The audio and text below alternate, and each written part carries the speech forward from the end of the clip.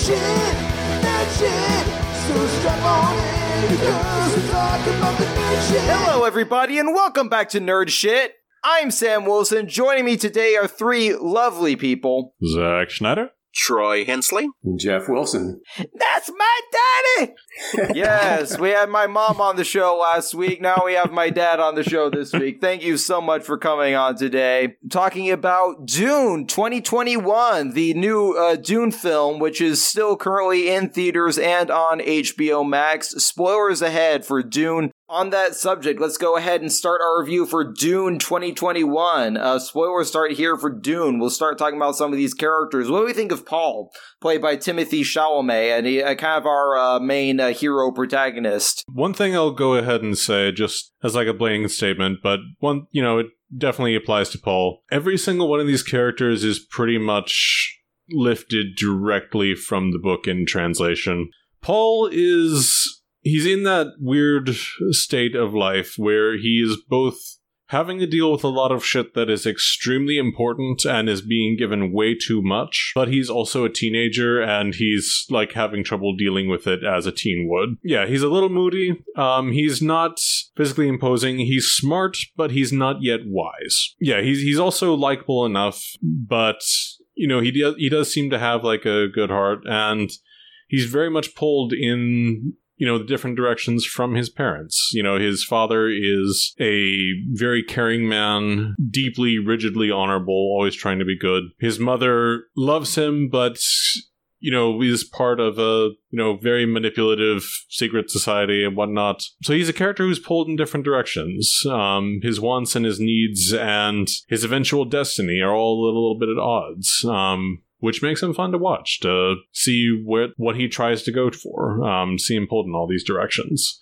I do think Timothée Chalamet did a really good job of portraying him. He has that exact right mix of tenderness and strength that kind of outwardly not the most impressive form, but, having that kind of inner fire that makes him really fascinating to watch. But yeah, that's just my opinion on the guy. I think he's almost a little too whiny for me. Granted, he does have a journey. You do have to start a character in one place so that by the end you have them in another place. And by the end of the movie, he's more or less willing to be the hero to say, okay, this is happening. This is what I've got to do. So I do enjoy that he doesn't stay in that whiny teenage place for too long. I think Chalamet does very well at portraying Paul in rhythms. He has rhythms to him. He adds layers to him. The beginning where he has to do that test to see if he's going to let fear rule him, I kind of like that segment. And that's exactly why I didn't give up on him, why I think he was just a little too whiny, because in the end, he does face his fear. And I was like, okay, I can deal with this character. He starts out in the book, it's like 14 or 15 years old. They don't really say exactly how old he is in the movie. He's really young. And, like you say, he's been given all this training, and he's not really part of the Bene Gesserit. He's being given this training, somewhat illicitly by his mom. There's a point in the movie where he's been plagued by all these dreams and premonitions and things. And, he ends up in the tent with his mom after, the planet's been overrun, by the bad guy. And he says, man, Mom, why'd you make me a freak? That's the only thing only criticism I had about his portrayal, because I really felt like that came a little bit out of left field. I didn't think we played up enough of how these things were affecting him, personally, to warrant that outburst. But I think that's part of his journey. And it's like almost immediately after that, he sort of mans up and he starts being, like you said, he's on his way to becoming the hero at that point. And Chalamet does a good job of portraying those two things, where he's sort of the wishy-washy teenager at the beginning. And then at some point he says, I've got to step up here. I am the sole remaining member, male member of my family. And I've got to, become the Duke of this world. And I've got to find some freedom fighters to help kick the Harkonnens off this planet. So that journey to me is really clear in the way that Chalamet played that character. So I did appreciate that. Yeah, I liked him more as the movie went along. At the beginning, I just found him a little bit hard to connect to. I thought because I don't know, he was very, as you kind of said, Zach, he was this very kind of moody teenager, but not in a way that I felt like I could really relate to even. It's like, it wasn't even that kind of, I remember being a teenager. It's like, I don't know, I just feel like he felt a little cold. He felt a little distant in a weird way. Like, I almost wanted him to be more of a hothead. I don't know. It's hard to really explain like what I kind of mean, but I get you. I liked him well enough. I think he wasn't. There was something about him. He wasn't as dynamic as maybe I would have liked for him to have been in the beginning. I think like he always just had that kind of like moody expression on his face the whole time. You know, he always just was this kind of like also just very reactive to things that were happening around him more than actually like taking, any kind of action for himself, which that's why I liked towards the second half of the movie. I felt that he did start to take a little more agency and started to take a little more action. And that was interesting that, like, I guess we'll find out more about this in the second movie, but the characters kept telling him he has some kind of destiny about him. He's like some kind of chosen one. And I was a bit confused about what all that was about. It's like, I feel like at one point his mom tells him something, or like, I don't know if she's talking to him or she's talking to the other, like, witch woman. I don't remember, but it's like, like he is the destiny to, like, save, like, all space and time or something like that. I'm like, what? Like, what exactly is his destiny? What exactly is his mission? And maybe we're not supposed to know that yet, but it just felt like this, like, I get that he has, like, some kind of destiny going on.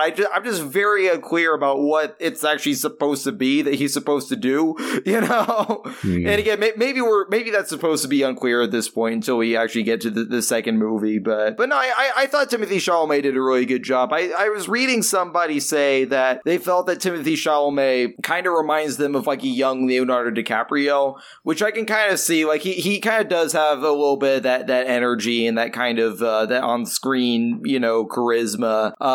So like I definitely think Timothée Chalamet is an actor who we're going to be seeing for decades to come. But I think this was a good role for him. I think by the end of the movie, I think I definitely liked this character. It is interesting. You were kind of saying that about how he's been getting this training. Like he has the training that he's been getting from characters like Gurney and Duncan for like combat training, and then also been getting training from Jessica in terms of using his Jedi mind trick, the voice. So it's interesting. Of course, at the beginning of the movie, I'm like, is this just a thing that all these guys could do? Just like, okay, no, I guess this shit just comes from his mom's side of the family, I guess. Like, all right, whatever. So, but I mean, that does also feel like kind of a transition into Jessica, his mother, played by Rebecca Ferguson, who I thought was a really interesting character and actually ended up being a more major character than I expected her to be at the beginning. But what did you guys think of Jessica as portrayed in this film? The way I felt about Lady Jessica in this movie was that if in the book, she's much more reserved and in control of her emotions. And so my first instinct upon seeing Rebecca Ferguson play this character was that she wasn't really playing it the way it was written. But then I realized about maybe a quarter way into the movie, what the director did actually was try to take some of the interior monologue that these characters are having and have her act them out. So she is not as emotional in the book, but her internal struggle and her emotions because, it's an omnipresent point of view and you can see into what she's thinking at all times. So they took that and they externalized it in Lady Jessica. So just to help us tell the story. At that point, I was kind of like, I appreciate what they did because otherwise it would be hard to pick up on some of these things that Villeneuve really wanted to portray. So I thought it was good.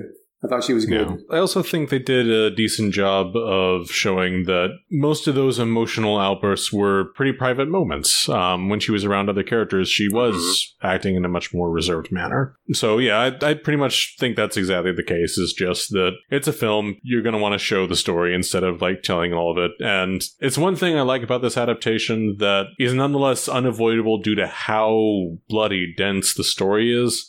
at some point you are going to have some exposition, but Denis Villeneuve is a master filmmaker, so he still manages to show a lot of it anyways, but it's just there is so much you're going to have some exposition anyways. So yeah, with Jessica I kind of feel the same. She's an interesting character, one who is very much used to a life of cold calculation, was raised to be a master manipulator, but, has the fatal flaw, which is very debatably a flaw, which is that she's also a person. She has her own feelings about this too. She's not all about the game. She does actually care about the people in her life, but she is also aware of how massive the stakes are. So yeah, I really do like her portrayal. I watched the 1984 version for the first time 2 nights ago just to understand a little more.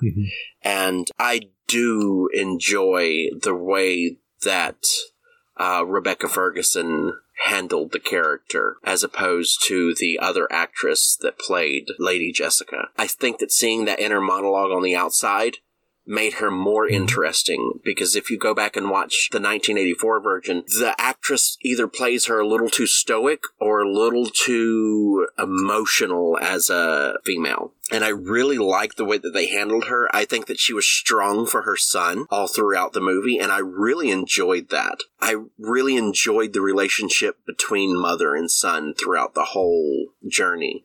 And it was one of my favorite parts of the movie. The whole why did you turn me into a freak thing, I agree with you that wasn't foreshadowed enough. We didn't see that coming up, but I think Rebecca Ferguson really, coming from what she usually plays from Mission Impossible, The Greatest Showman, the characters that she usually plays are out there, strong, and I think that she brought a little bit of herself into this character, and we did get to see her be vulnerable, and that was kind of nice, but not vulnerable in an annoying way. I thought she was interesting. Yeah, I wasn't expecting when they first introduced her for her to go on this entire journey with Paul, but she really was kind of the other main character of the film, and I thought Rebecca Ferguson did a really good job. I just didn't, and I'll come back to this, I just didn't really understand a lot of the things about her storyline, which is me saying that I don't understand this or the other is going to become a recurring thing throughout this entire review. I'm going to say, take a shot.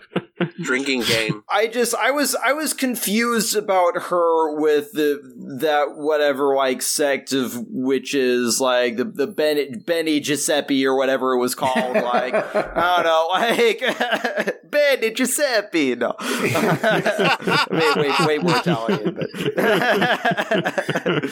the extremely Italian secret society running the world, but the Illuminati, and also just her relationship with Leto, whatever his name was. I was confused about their relationship and how much he was aware of her activities with that group. I'm going to jump in here and actually emphasize that point. Sharon has never read the book, and she probably didn't remember enough about the 1984 Dune movie. Towards the last, half of sometime in the last half of the movie, Duke Leto says, "I wish I had married you."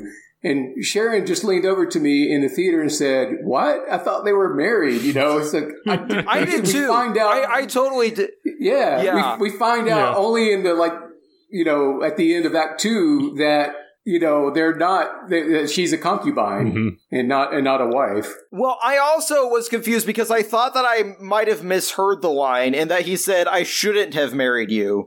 And I was like, I wasn't sure which one he had said, because they're like, okay, is it because are they having kind of a spat where it's like, "Oh, I should never have married you," or it's like, wait, did he say I should? And then I realized later, because I think at one point, I think it's one of the somebody else, it might have been one of the Harkonnens, kind of refers to her as his concubine, but is it like, oh, is that just you just do it? Maybe they are married, but he's saying that as an insult to her. It's like, oh, you and your concubine concubine. It's like, you know, you and your whore, basically. It's like, oh wait, no, she is actually his concubine, I guess. Like, but yes, I'm glad that you said that, Dad, because I had the same thought later in the movie. It's like, are they not married?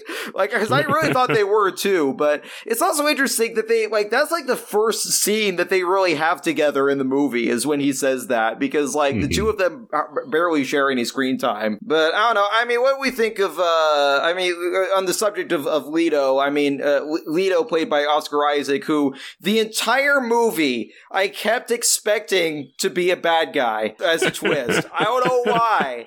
I was just like, there's no way this guy is really this nice. He's too good. He's exactly. A really good guy. I kept thinking it was going to be this thing. That's how I knew he was going to die.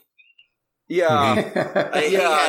He's too good for this world. Marked all over him. Like, I just was getting these vibes the whole movie, where it's like, even the way they were talking about the Harkonnens, it's like, oh, you haven't faced Harkonnens, they're not human. I thought that this was gonna be this, like, point of view thing. It's like, oh, we say that they're trash and they're monsters, but really, they're not so bad, but we're actually the monsters. But then by the end of the movie, it's like, oh, wait, no, maybe it is actually just completely face value what it was presented to be to begin with. Okay. I don't know why. I thought it was going to be this big reversal for some reason. It's like, it's going to be this thing about how, it's like these imperialistic bastards are just saying, they're monsters because they're weird albino people. And like, we just think, oh no. It's like, oh wait, no, I guess they are just evil bastards. Okay, whatever. Yeah, they're just evil bastards. Yep. I love Oscar Isaacs. He's amazing. He should have shared a kiss with John Boyega on screen. I'm just saying, I'll always be butthurt about that. We all know that. But we all know it. We're all thinking it. Oscar Isaac was thinking it. In this movie. He has admitted to thinking it, yes. This character is too good. He's fair. He wants to know about the people that he's supposed to be managing and ruling. He wants to make them happy. He wants to give them their freedom. At that point, I was like, oh, they're going to shank his ass. I knew that was coming. If Mufasa and Jesus has taught me anything, is if you tell people to be nice, they're going to shank you. That's just the way a good story goes. Yeah. So I think he played him well. And I think he also had faults. You know, he was this benign duke. He came in and he wanted to make sure everybody was happy, but he also had his point of view, and he shared his point of view with everyone, but he also wanted people that didn't share his point of view around him. And I was like, this is really nice. I did like his character, and usually I don't like these characters. Usually I'm like, okay, here's a goody two-shoe. Oh my god. But apparently they want you to feel for this character so that when he dies, you feel bad. Stabbed in the back. Son of a bitch. My take on that is that I think, Oscar Isaac was informed, by either scenes in the script that were edited out of the movie, or, he had read the book or something. Duke Leto's not just a pure good guy. And I think, Sam, what you're picking up on, thinking that he might turn out to be a bad guy, is the darker side of his personality. Yeah. He is not married because he's not married to Lady Jessica, because he's leaving open the tantalization of one of the other houses marrying into the Atreides. It's a very political, it's a very cold-hearted thing to do. And in fact, he's made multiple decisions throughout, the book, which are not really well portrayed in the movie. And I know we're reviewing the movie, but I kind of wonder if Isaacs knew this stuff about the character, and there's a little bit of a darker edge to his portrayal. I think he did. I think he at least read the books. If not before he got cast, but after he was cast, I think he at least knew, because I think he did a really good job at just edging around that darkness. Because you knew he had something more to him.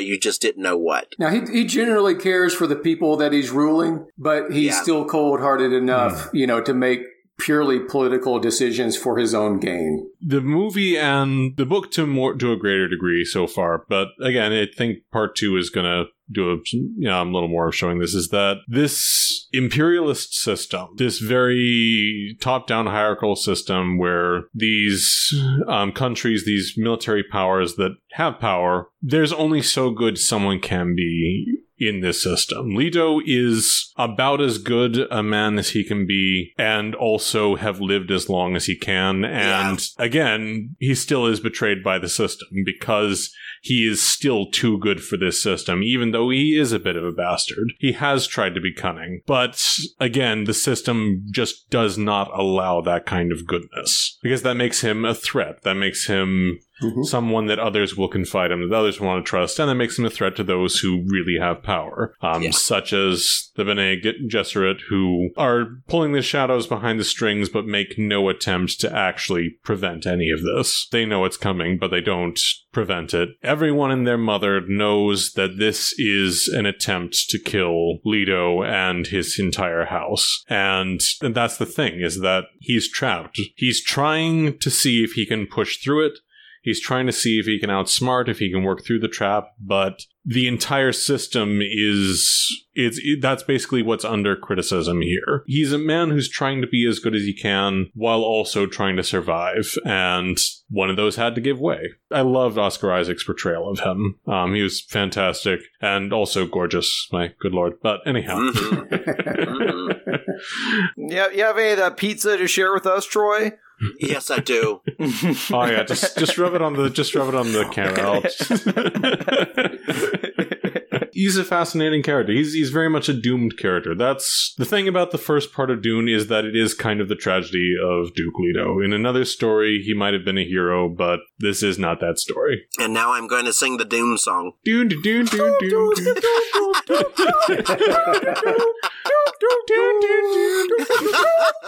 Sorry. Yes, you completely derailed me, Troy. Anything Invader Zim, I'm just boom, I'm on it.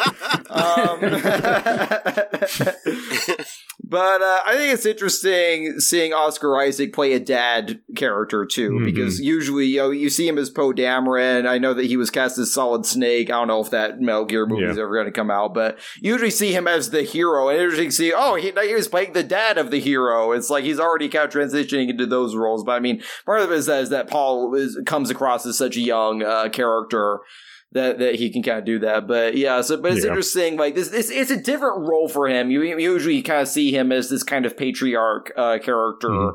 In most of the other things I've seen him in. But he plays it really well, and I like the fact that even though he is ultimately doomed, as you said, Zach, I like the fact that he manages to... His death is one act of defiance, and ultimately, like one last attempt to defend his house and potentially to avenge his house, since he dies possibly thinking that Paul and Lady Jessica are dead. And so it's like, well, I'm gonna, thanks to Dr. Yue, who, Dr. Yue was like such a roller coaster of, I'm a traitor, but actually I'm not. No, but I sort of am, but here you go. Like, this is the most regretful betrayal in history. It's like, exactly. All right, I just want you to know I'm betraying everybody. I feel really bad about betraying you, so I'm also going to betray that guy while I'm betraying you. Exactly. Exactly. It's like, I'm going to betray them while I'm betraying you. So it's like, I like the fact that was his last act, is that he knew he knew he was going to die. So he's like, at least I'm gonna get some revenge and take out some of these guys. He takes out the leader. He takes out the Stellan Skarsgård character as well. Yeah. So his death had some meaning to it. No, Baron survived. Yeah, Baron survived. Yeah, whenever they go back into the room, they look up and he's clung to the ceiling like a little cat. Oh, I totally missed that. They killed David Dastmalchian, though. Yes, they kill his Mentat. Oh, they killed... Okay, so David Dastmalchian died. Oh, I didn't realize that Stellan Skarsgård's character survived, actually. I need to watch it again. Yeah, he was the guy that was recovering in the oil pool. Yes. Oh, I was misremembering the order of the scenes. I think that was I was thinking that the oil pool scene came before... Because, for some reason, I was, thinking about it after the fact, Again, there's like so much to this movie that to unpack for me. There's a lot. I was thinking that he had died, and I was thinking in my head, it's like, oh, okay, so probably Dave Bautista is going to take over as the Baron in the second one, was what I was thinking, but no, I guess not. Pretty sure he's going to have a larger role. For the most part, I saw that part coming where the doctor tells him as long as they're close and you can get them within a certain amount of radius. And I saw that part coming, but I forgot that he had that tooth implant. When he did it, I got so excited and I was like, yes! I was like, he killed that fucker. That's what you get, you fat bastard. And then when they came back and he was clung to the ceiling, I was like, son of a bitch! I was saying, like, I was so happy. It's like, yeah, you killed that. Like, I was thinking that same thing, that maybe I just mentally blocked out the next scene. It was like, nope, he killed him. He killed him all. It's what we really wanted to happen. The scene I really wanted to see was the one where he rises up out of the oil bath and he kills Tasha Yar. That's the one that I wanted to see. Oh yes.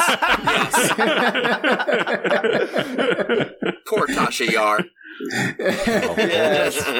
The main character who was given a red shirt death. Yes. Yep. That's got to be like one of the most insulting ways to write with someone out of a show. It's like, oh, so she comes back later in the episode, right? Nope. No, she's just dead. That's it. We don't use time travel. We don't use the transporter. She's just dead. Sorry.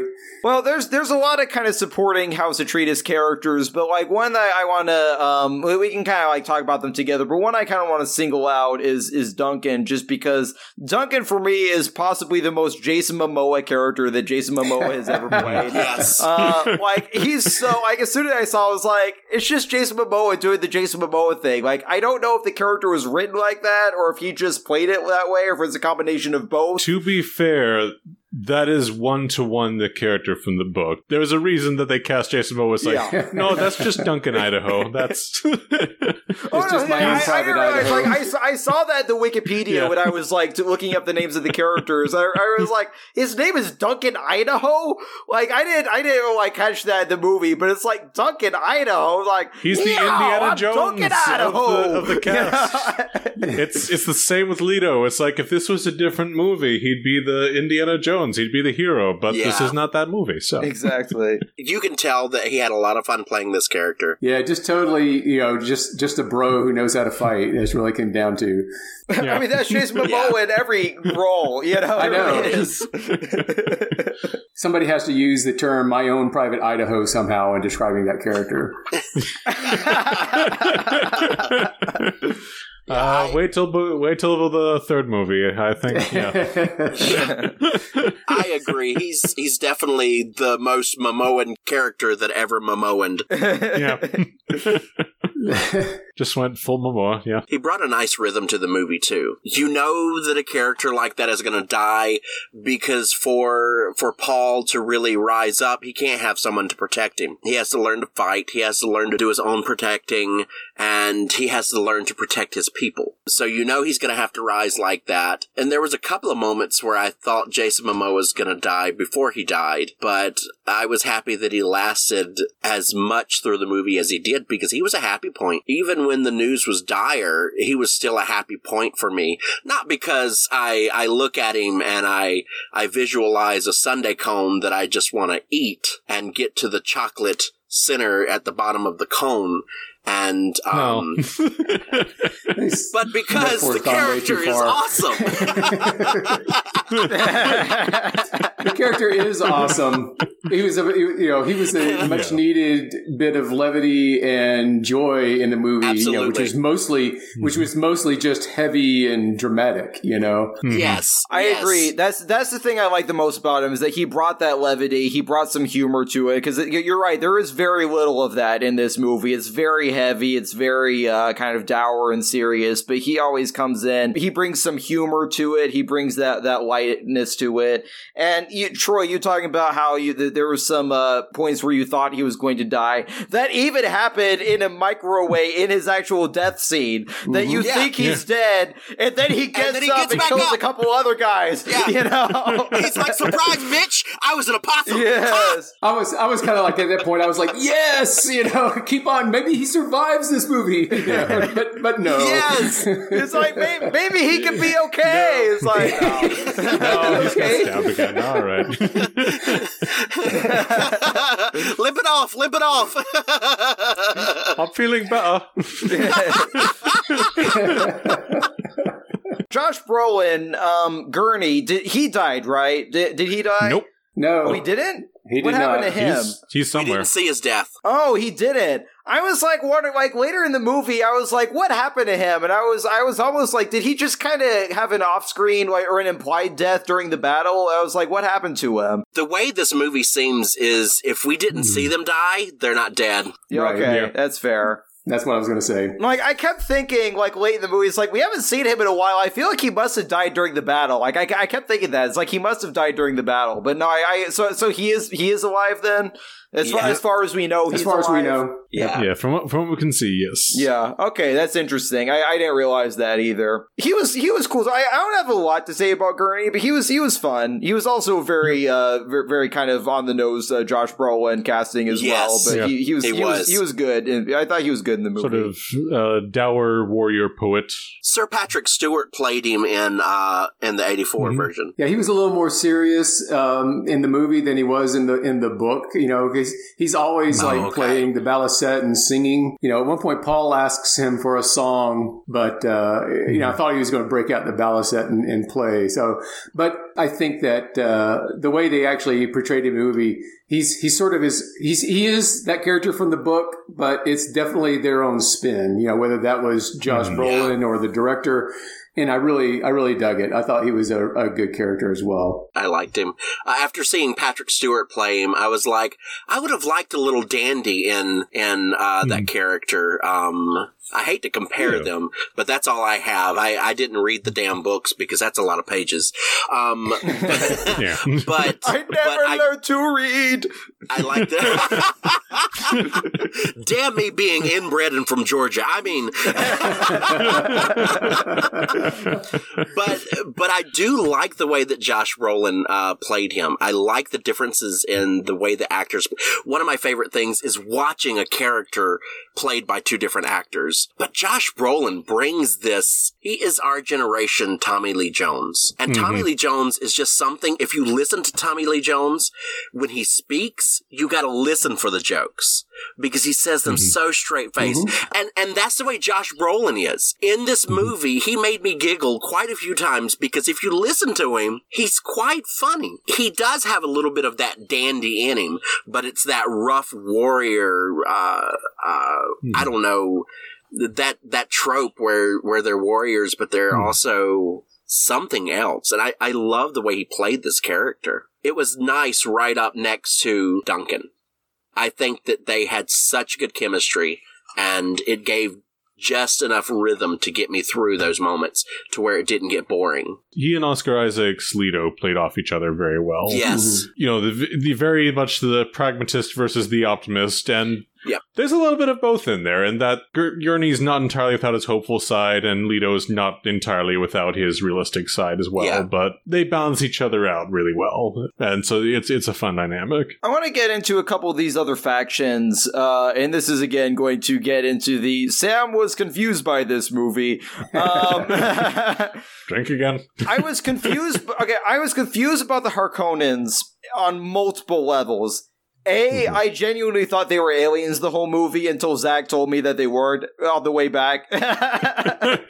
I was like, they're so weird. They're these weird, pale albino people who are bathing in this toxic sludge thing. It's like, there's no way these guys are humans, right? It's like, and I also was confused. Is there government? Are they under the same emperor that the house that Paul's house is under? Are they all under the same emperor? Yeah, they're all under the same emperor. I was confused about that too. Each house has a lot of power, is the thing, but they do all serve the same emperor. Okay, so I guess there's just a lot of infighting between these houses, even though they're I guess a part of the same empire. There's just a lot of infighting between the houses. Okay. Oh, I was confused about that because like I thought that they for a lot of the movie that they were part of a whole different government until like towards the end. Then like I remember like the Baron at one point had mentioned something about the emperor. I was like, wait, are they all under the same emperor? And like that just confused me more when I was thinking about it. It's like, again, I kept expecting there to be this thing of like, oh well, they're just perceived to be these evil people, but really they're not so bad. But then by the end of the movie, it's like, well, like, maybe they actually are just that bad. Okay, whatever. All I'm saying is you can tell the emperor is not Palpatine because he would keep that shit straight. You know, he doesn't allow infighting unless he wants the infighting to come in. Yeah, this emperor seems super, like, I don't know if the emperor's going to come into the second one or not, but this emperor seems super uninvolved in everything that's going on. It's like, what is he doing? I think you missed a couple of important parts in the movie. Leto's death is directly the emperor's desire. Yeah, the emperor wants the House Atreides wiped out. He's on the side of the Harkonnens. Okay, he's mostly on the side of himself. There's like one line that spoke to that, but I definitely didn't fully understand that. I definitely didn't fully understand what that was all about. But again, it kind of comes to why does the Emperor want, Atreides gone? Like, they explain that. They explain it, in the movie. They basically House Atreides is both popular and powerful amongst the other houses. And that's right. Leto is beginning to gain a following amongst the other houses to the point that he represents a dangerous faction to the Emperor. Where he can become Emperor himself. The Atreides and the Harkonnens are, aside from the Emperor and aside from the Imperial family, those are the two biggest houses. But in the Emperor's eyes, the problem with the Atreides is that the Harkonnens are really greedy bastards who are very easy to control because they're greedy bastards. As the Baron himself points out, he views Arrakis as it's his Dune. And they've grown fabulously wealthy off of Dune, but they're also kind of slaves to their own desires, and are therefore really easy to manipulate, whereas the Atreides are focused and interested in bettering the galaxy and look beyond themselves, which is not great when you want to hold power over the rest of the universe, and you have these very forward-thinking, powerful, upward-moving group right beneath you. He can't kill them personally, because that would get the Empire even splintered more, but everyone knows the Harkonnens hate the Atreides, so he's more than willing to give them the means to kill them out. And the Harkonnens are already the bad guys in everyone's eyes, so. Yes. So, my question is, in the 1984, there was this flying booger that talked. Was that the Emperor in that version? No, that was the Baron. Oh, okay. So they haven't cast the Emperor. I'd be interested to see who plays them. Ian McDiarmid. No. Hey, that would be don't get my hopes up. It's literally just going to be Palpatine. It's just going to be him in the hood and the makeup and everything. I'm down. Yes. Palpatine is like, I found a galaxy where it's actually working out great for me. So now we know where he disappeared to. For some reason, I was thinking that Dune was written in the 80s, but I looked it up. It was actually written in the 60s, which made me realize just how much George Lucas ripped off from Dune when he did Star Wars. Like, I didn't realize that, but I can't realize, like, there's so much of this that was just totally ripped. It's like, first I thought it was the other way around. I was like, oh, they ripped off a lot from Star Wars, because for some reason I thought the book was from the 80s. It was like, oh wait, no, it's the other way around. Okay. Yep. I did the same thing when I looked it up. I was like, oh, because I was thinking, well, this is a knockoff of Star Wars. That's what I thought, Troy. I really did think that it was the other way around, but no, they actually, looks like the Star Wars took a lot from this. I love Star Wars immensely, but it is literally Dune and a Kurosawa movie that got knocked over the head and then forced into a breeding program. That's what Star Wars is. I think that is the best description I've ever heard. We even have the sandworms in Star Wars, but they live on comets. We got the sandworms. They talk about spice. Yeah. Oh yeah, no, we'll get to the sandworms. But again, I think my confusion about the Harkonnens, like, I don't doubt that all of this was explained in the movie, but like, I think the fundamental issue I had with the movie, as someone who's uninitiated, was there's just so much information. It's so dense, and there's no time, because the movie does have to go along at a certain pace. There's no time to really process a lot of this information. So for someone who's just seen the movie once, it's just hard. It's hard to really like absorb. I can be aware of the information that's coming in, but it's hard to really absorb it as it's coming in because there's so much I'm having to keep up with. Yeah, I had to break it down. The Harkonnens are the 1% billionaires, Elon Musk and all that ilk. The Fremen are the working class, and the Bene Gesserit are the Catholics. Well, the Freeman, I want to get back here. The Freeman. It's like that was like, oh, Freeman. That's kind of an on the nose name, like, for them. Yeah. I understood what they were about a little bit more. It's like, okay, these are the natives of this planet. They're the desert dwellers. I was also a little bit confused about whether they were supposed to be human or not. And the only reason I was confused about them was there were just a couple of lines that kind of threw me off. Like, there was one that the one Fremen who was working with the house Stilgar. House Atreides, Stilgar, yeah. That she had Oh this no, line, Leah. You're talking about Leah Kynes. Sorry. Of like, yeah. Oh, Leak. Yeah. Sorry. Yeah. No, Leak. It was so. Is that the Javier Bardem character? Stilgar is Javier Bardem. Yeah, okay. Kynes was the ecologist. She was the Imperial Observer. Yeah, the ecologist. That's who I think I'm talking about. The ecologist. The female character. I think I'm talking about that character. Yeah. She had this line, like they were saying, is like, oh, the desert isn't kind to the equipment, and then later says, oh, the desert isn't kind to humans either. And I'm like, wait, aren't the Freeman humans? She was letting him know. She was secretly letting him know what was coming. They knew it was coming, but they're just tired of all the bullshit from the outside worlds coming in and telling them how they're going to run their world. I got that. The way she used the word humans there, it was like, oh, well, we Freeman, we're not humans, so we can survive in the desert. You guys can't. And I was like, I don't know, like that just threw me off. That line just threw me off a little bit. It's like, and then like also their weird blue eyes, which I guess is from the spice. Like it is from the spice, yeah. But I thought that at first it's like, oh, they have these weird blue eyes. Maybe they're also alien.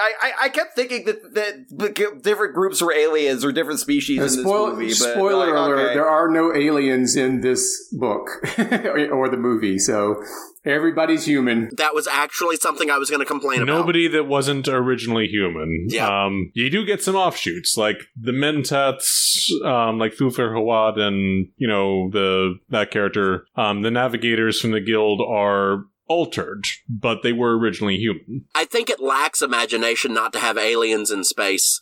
That's always going to be my pet peeve. That's a completely fair and completely wrong criticism, Troy, but the imagination comes in the backstory, which you don't know from the movie, but 10,000 years ago, there was an AI uprising that humans squashed, and from that point on, they decided, this is what you get when you read the appendices in the book, okay?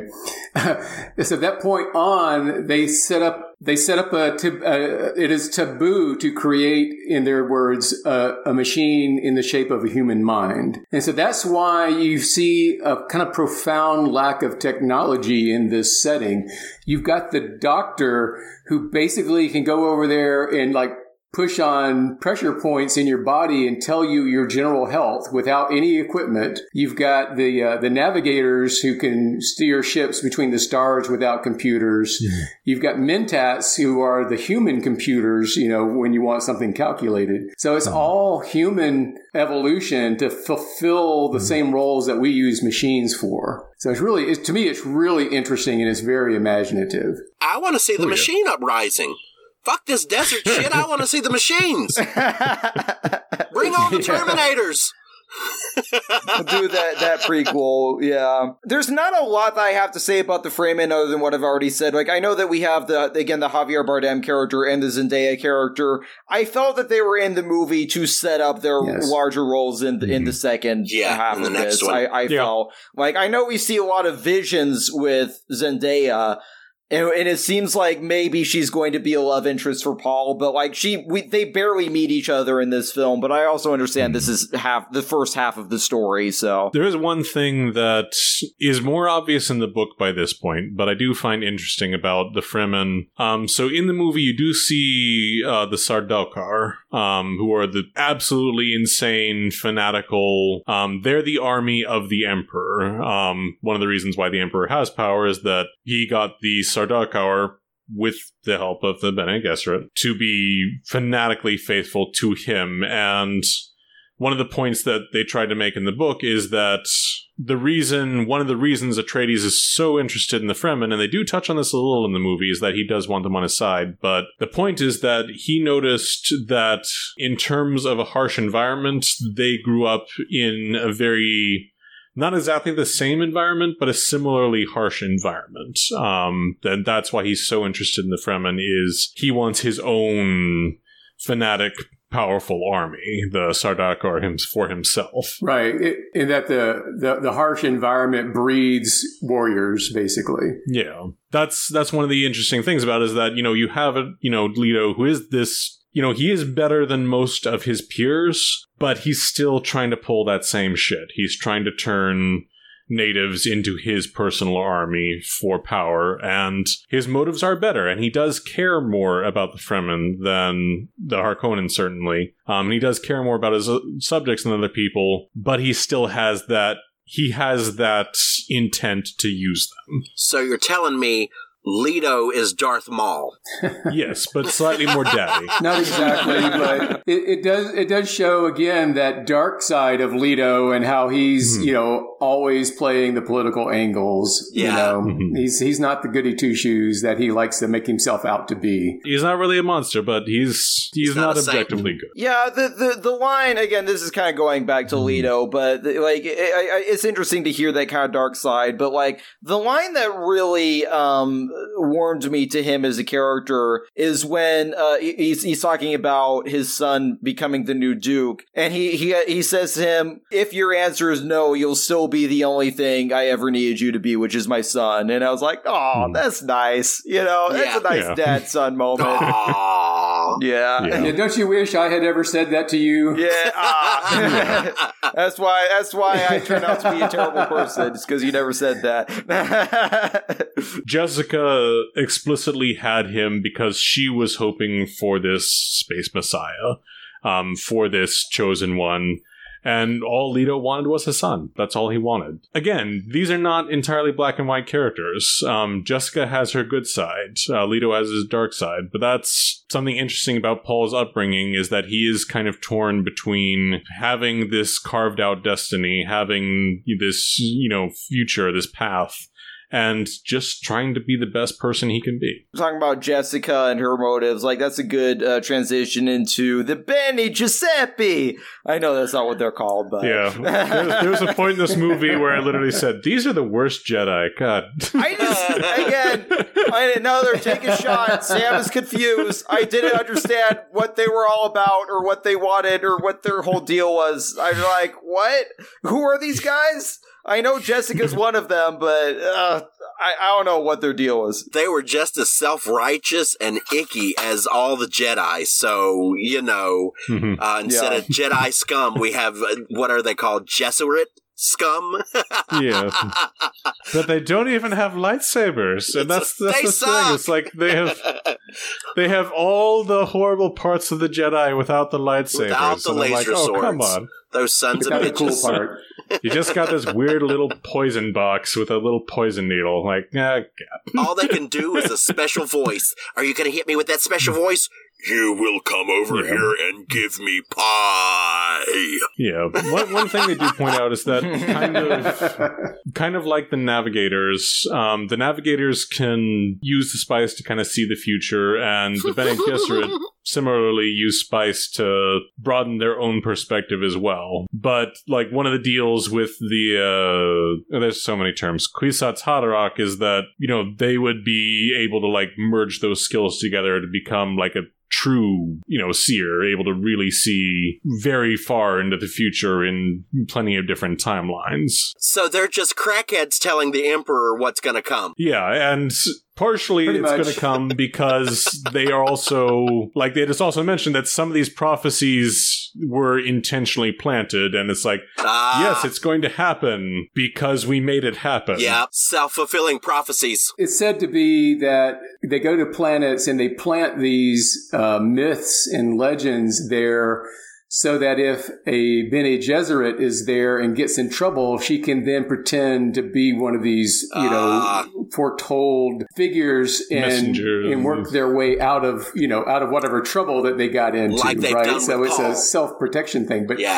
but they didn't, you know, but they actually have a real myth about this. So all the Bene Gesserit are women.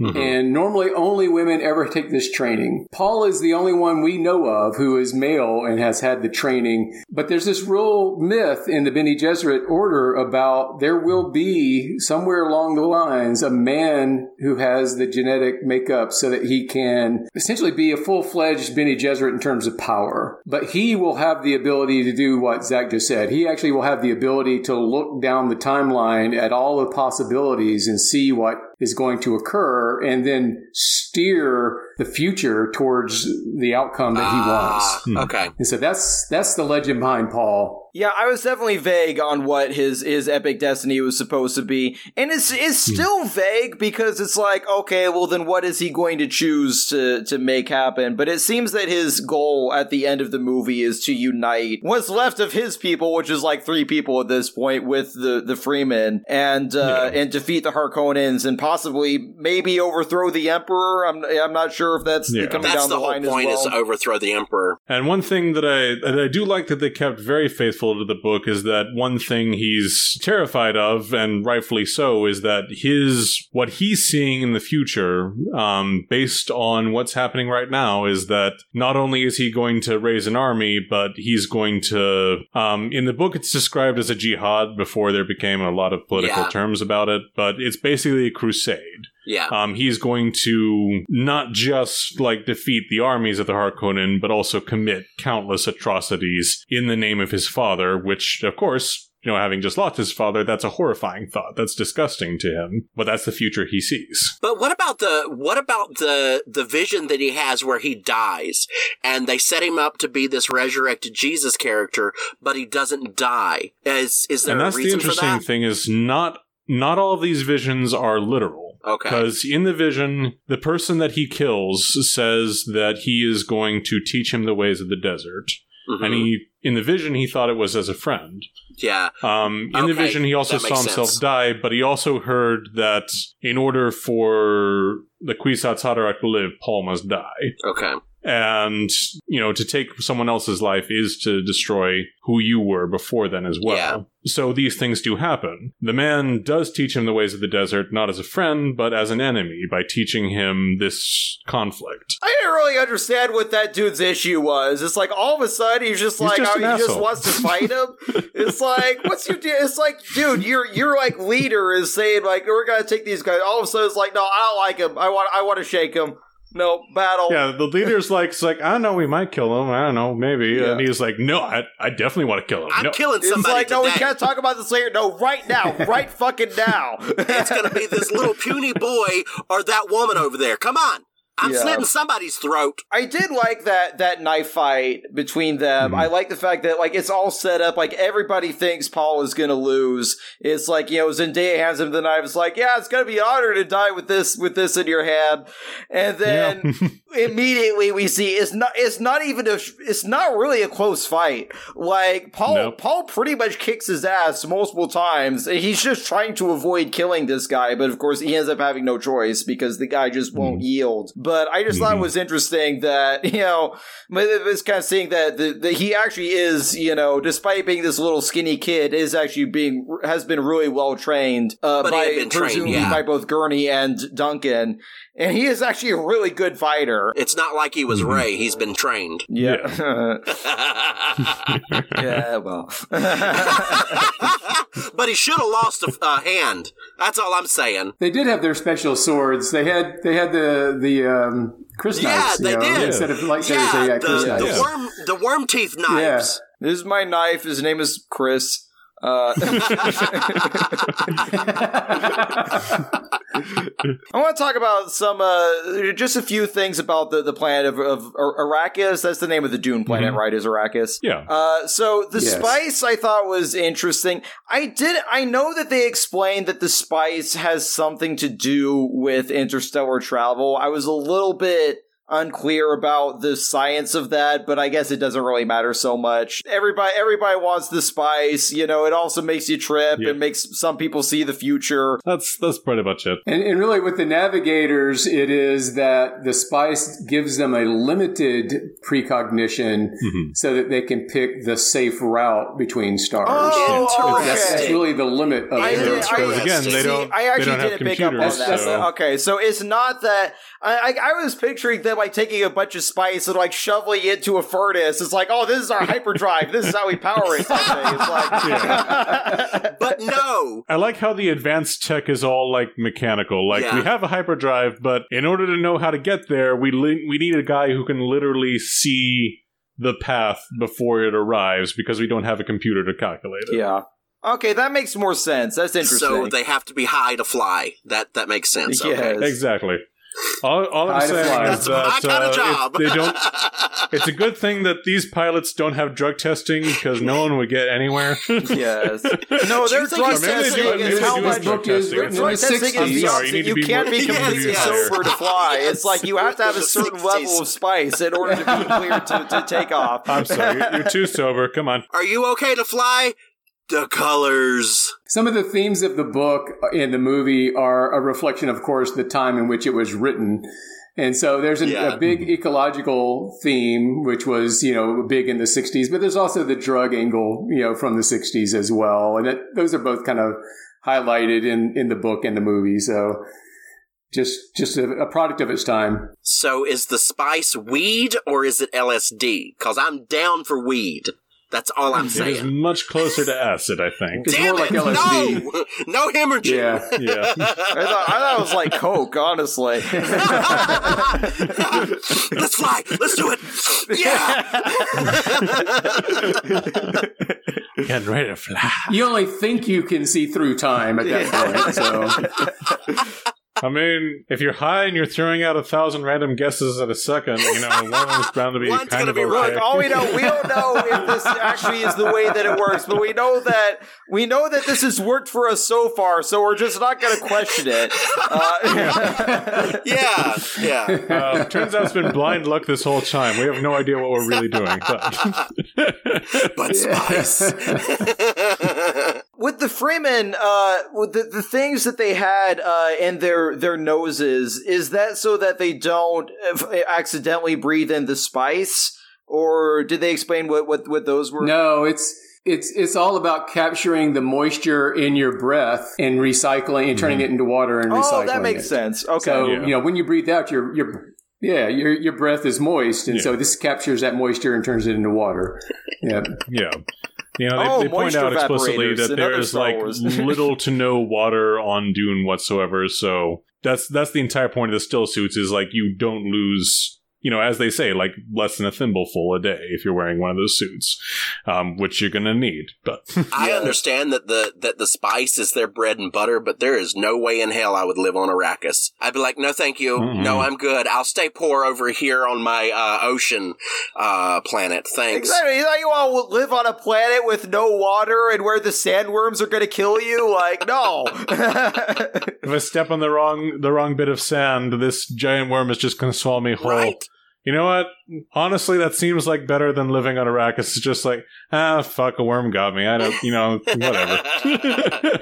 This is going to happen sooner than later. I thought the sandworms were really cool the way they did those visually with the CG and just the scale of them, seeing the movie on the big screen. Like, it was incredible. The sandworms was something, it was one of the few things that I was kind of aware of from Dune, just through kind of pop culture osmosis, but it was really cool the way they did the sandworms, I thought. The essence of them, I think, was exactly perfect, because in the book, that's kind of the thing, is like, they're kind of these god monsters. On the one hand, they're these, horrific beings that have kind of predictable patterns, predictable ideas, but they are also much, much larger than life, almost larger than belief. And did the movie, I keep forgetting, did the movie get into their relation to spice? If not, then... It does not. Okay, I'll say that for the second part. I've seen Tremors, though, and I enjoyed the sub-franchise based on the sandworms.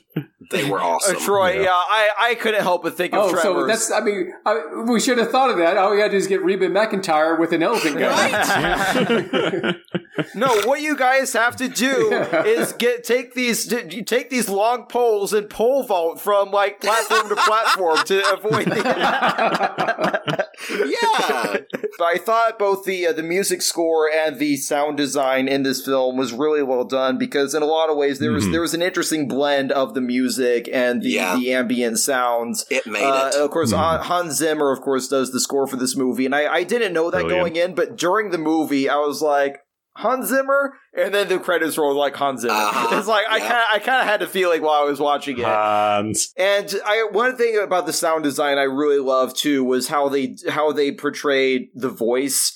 Because watching it in the Dolby Theater, Zach and I watched it in the Dolby Theater, and whenever somebody talks using the voice, like, it almost feels like the whole theater shakes when somebody speaks using the voice, and it was really cool, just the bassiness of it, the rumble behind it, and that in addition to like all the sound design, all the music, I just think that this was brilliantly done from that perspective. Bring me chocolate donuts. I've tried it all week and it hasn't worked. I'm like, damn it. You're not the right tempo. Troy,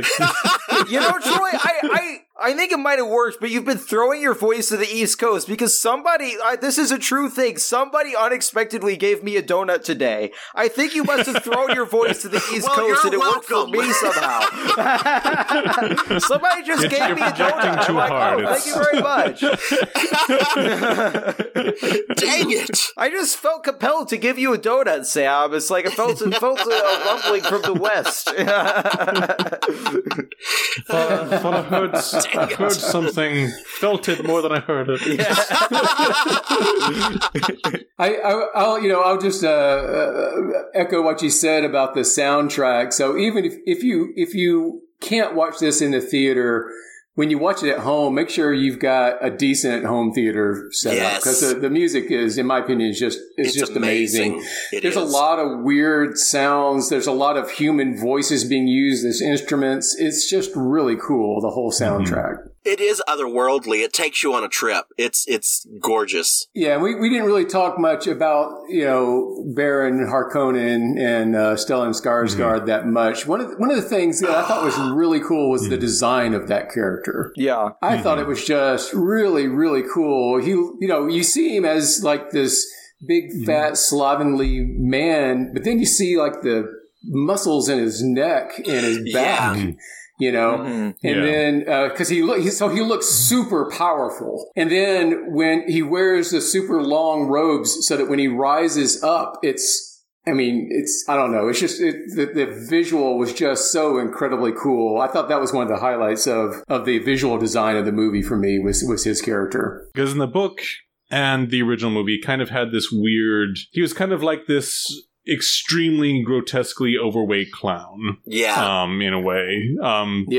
A very dangerous and horrifying clown, not a funny one in any way. But that was kind of the image that you got. Whereas here, like, between the costuming and, like, the musculature in his neck, it's like, yes, this is a man who has grown so fat that he needs these anti-grav devices to move, but he was, and in a lot of ways still is, powerful. It, like, that scene where he's rising up in the long robe is like, you know, almost feels like a snake rearing and rising. It's like, yeah, he has this gluttonous spirit. He is very much a slave to his desires, but there is a sharp and very dangerous mind there. And I think that was portrayed excellently. I completely agree. He was the exemplar of fear itself. There was this the snake is very right because of the way he would move and the way he spoke and the way he would invade people's personal spaces as he would talk to them, like he did with Oscar Isaac in the end, but which is almost a downfall for him. But the way that the bodysuit moves with him, it gives me an uneasy feeling when you're experiencing that. I gotta say, I am really sad that it's anti-gravity technology that makes him move that way. I'm sad that it's not some type of power, but the way he played this character was just powerful. Stellan Skarsgård is just one of those phenomenal actors, and I think he played the hell out of this role. You know, it's one of those things, because I recognize him from his voice is unmistakable, but like he's almost unrecognizable underneath all the makeup and everything, and the makeup job is also just phenomenal. The way they kind of did it. Again, this character was also one of the reasons why I was a little bit confused about whether the Harkonnens were humans or not. I honestly thought, I was like, there's no way this guy's a human, you know, when I was watching it. But that's one of the points with, like, that's kind of always been the case with him, is like, he is human, but he's riding the line, and he got there himself. Yeah. He made himself that way. Yeah, for sure. I would like to point out that he is the Jabba the Hutt. Just a scary. I'm glad you said that. I actually was going to make that comment, Troy, and I almost forgot. So I'm glad you said that. He very much reminded me of Jabba.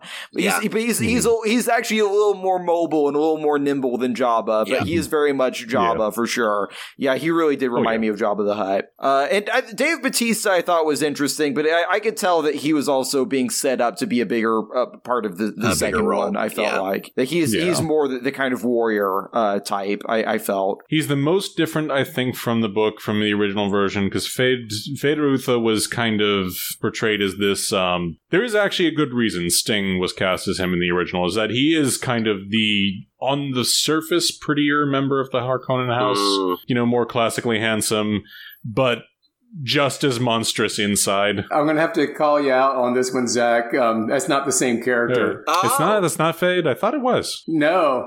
Dave Bautista is playing Raban the Beast. He was the original governor of Arrakis, you know, when they were kicked out. He was running the place.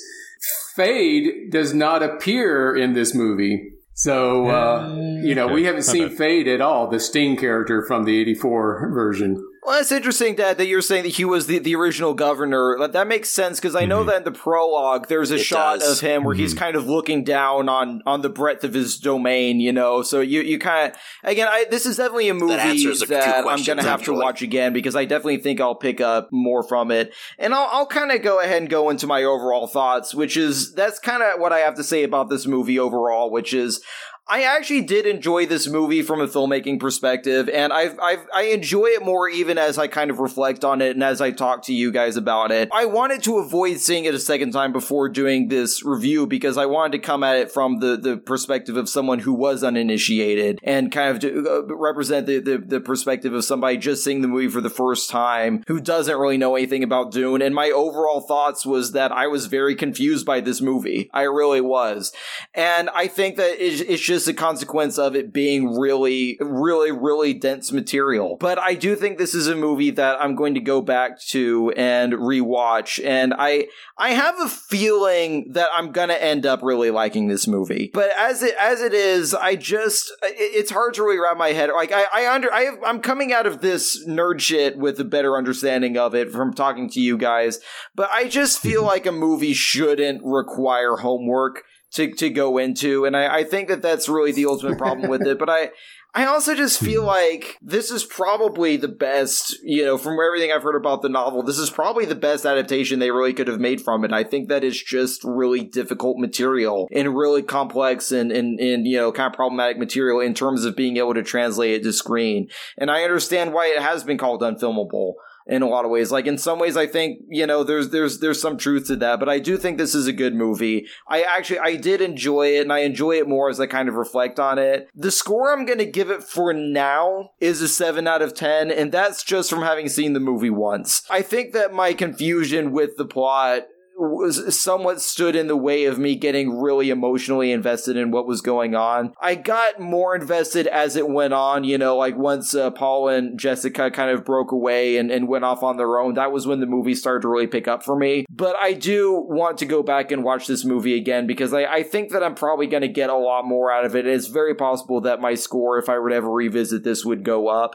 But for now, I'm going to give this a 7 out of 10. So, Dad, I'm interested to hear what your overall thoughts on the movie are as someone who is familiar with the source material. So what did you think of it overall? Sure. And knowing the source material, will certainly influence my score of this movie. And I can't really decide if it's going to be better or worse because I know the source material. I think perhaps it's the most faithful. It is absolutely the most faithful, visual media, TV series and movie of this book that's ever been done. In order to do this book justice, maybe it's not possible to do it justice. There's so much in it. Brian Herbert, Frank Herbert's, the author, Frank Herbert's son, Brian, has said that you could read this book and pick one of 3 or 4 different points of view about what the book is about, and it stands up against all of those. He talks about the politics, he talks about the ecology,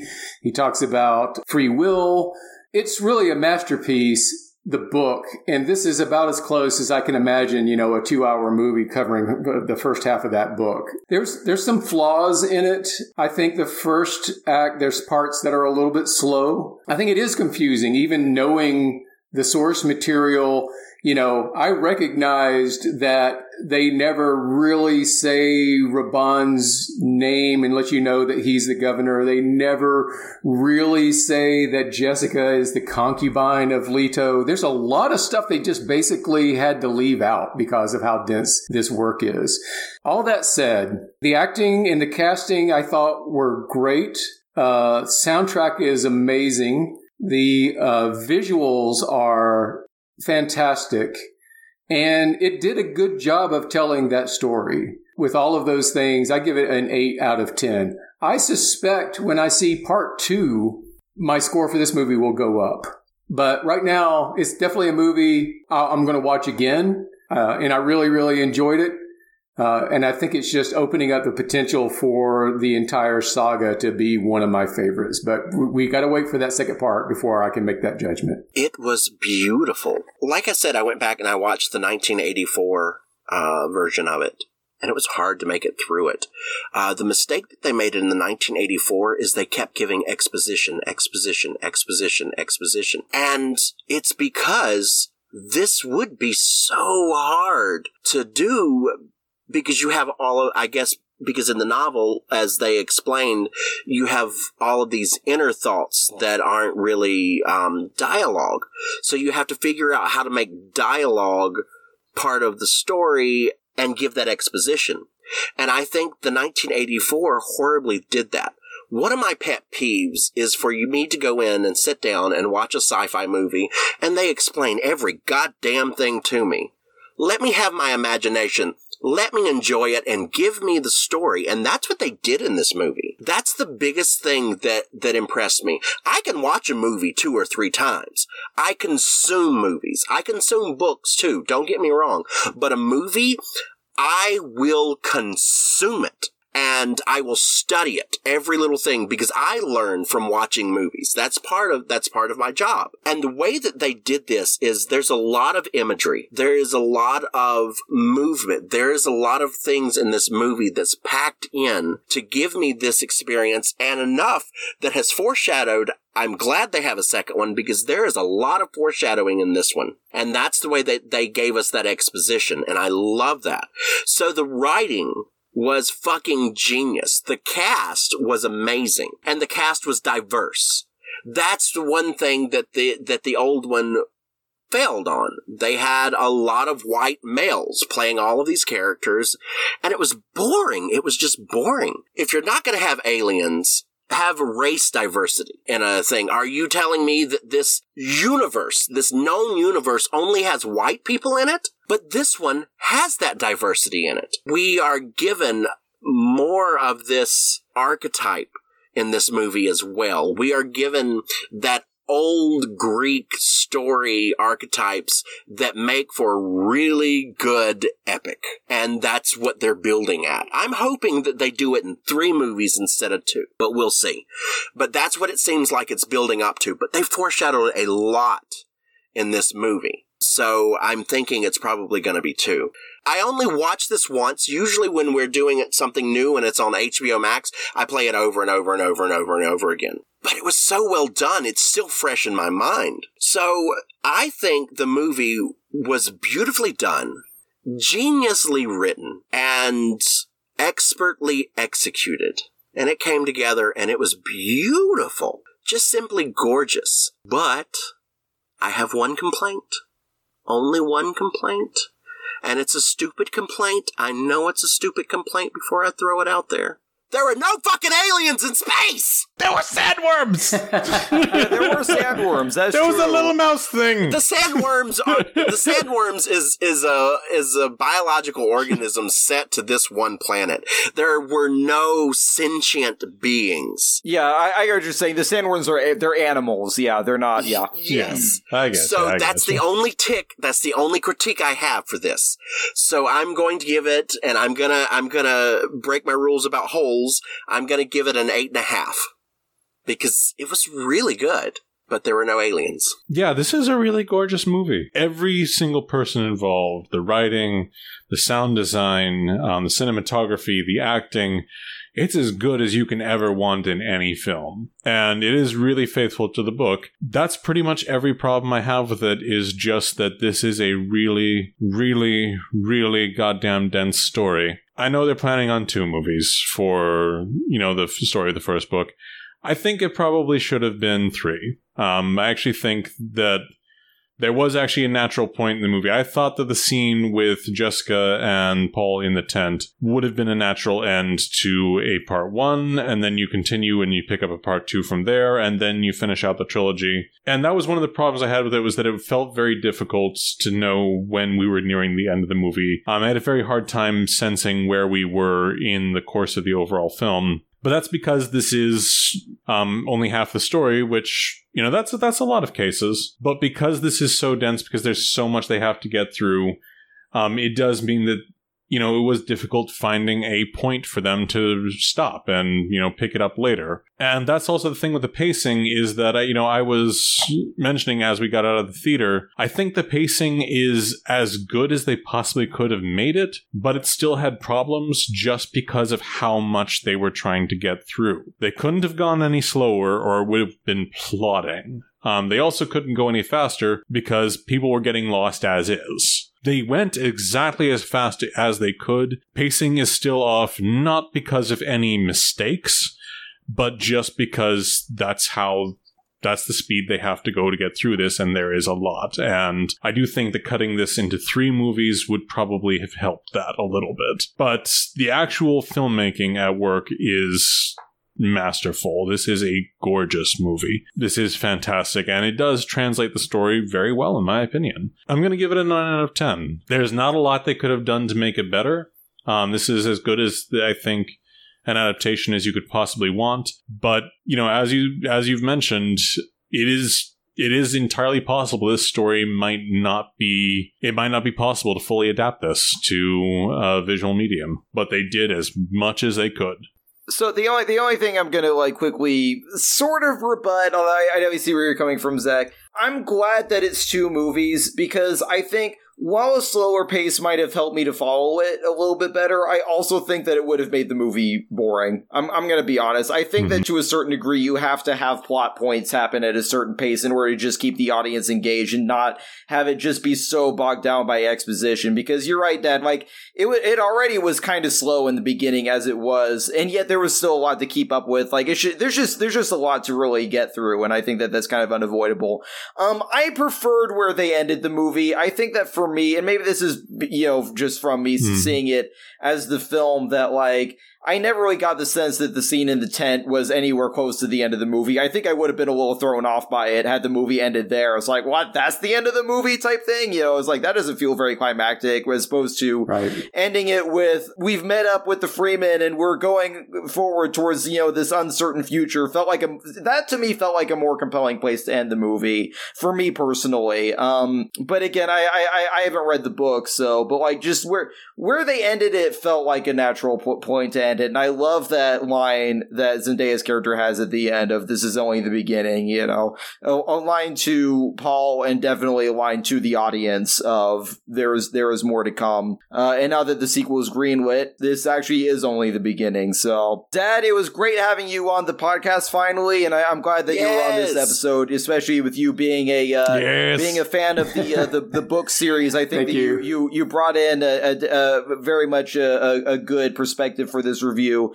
Is there anything that you would personally like to plug as far as anything you're working on, or anything social media wise you want to plug on the podcast? Yeah, well, you can catch me on Twitter at mjeffw. That's mostly used, for family and other sort of notifications. But I also occasionally post professionally there. I occasionally talk at tech conferences and consult with teams about IT stuff, right? Agile process and test automation and that kind of thing. So, if in the weird coincidence that somebody listening to this podcast needs an Agile coach, you can send me a tweet at mjeffw. The folks can find me on Facebook as Zachariah Schneider. They can find me on Twitter as Zachariah Schne4, Zachariah SCHNE4. You might be able to find me on Instagram as the Zaman, although I think someone hacked the account, so you were super hacked. I got some weird DMs from you. Yeah. So that I might need to delete that and start anew with that. But you can find me under Troy Hensley or the Troy Hensley on all of the social medias out there. I twatter on the Twitter, and I Insta on the gram. I am on Facebook. You can find me on the TikTok doing and saying stupid stuff. You will probably be offended by the things I say on TikTok eventually. You may not be offended at first. I'm sure you will be. But you will eventually be offended by things I say. That's a promise. Awesome. I'm Sam Wilson. You can find me on Instagram at scwilson_actor. That's SCWILSON_ACTOR. You can follow my band Running Riot at Running Riot Band. You can follow Nerd Shit at the Nerd Shit Podcast on Facebook and Instagram, or at the Nerd Shit on Twitter. We release episodes weekly. Make sure you're subscribed to us anywhere you get your podcasts. Leave us a star rating, leave us a review, send us a DM. Up next, we've got Ghostbusters 2, continuing our countdown to Ghostbusters Afterlife. We're going to review Ghostbusters 2. Command me, Lord! Command me! So, very much looking forward to getting into that one. For Zach Schneider, Troy Hensley, Jeff Wilson, I'm Sam Wilson. Thank you for joining us for Nerd Shit. Nerd Shit. Nerd Shit. Nerd Shit. Say shitty, nerds. Nerd Shit. Nerd Shit. So strap on in, because we're talking about the nerd shit.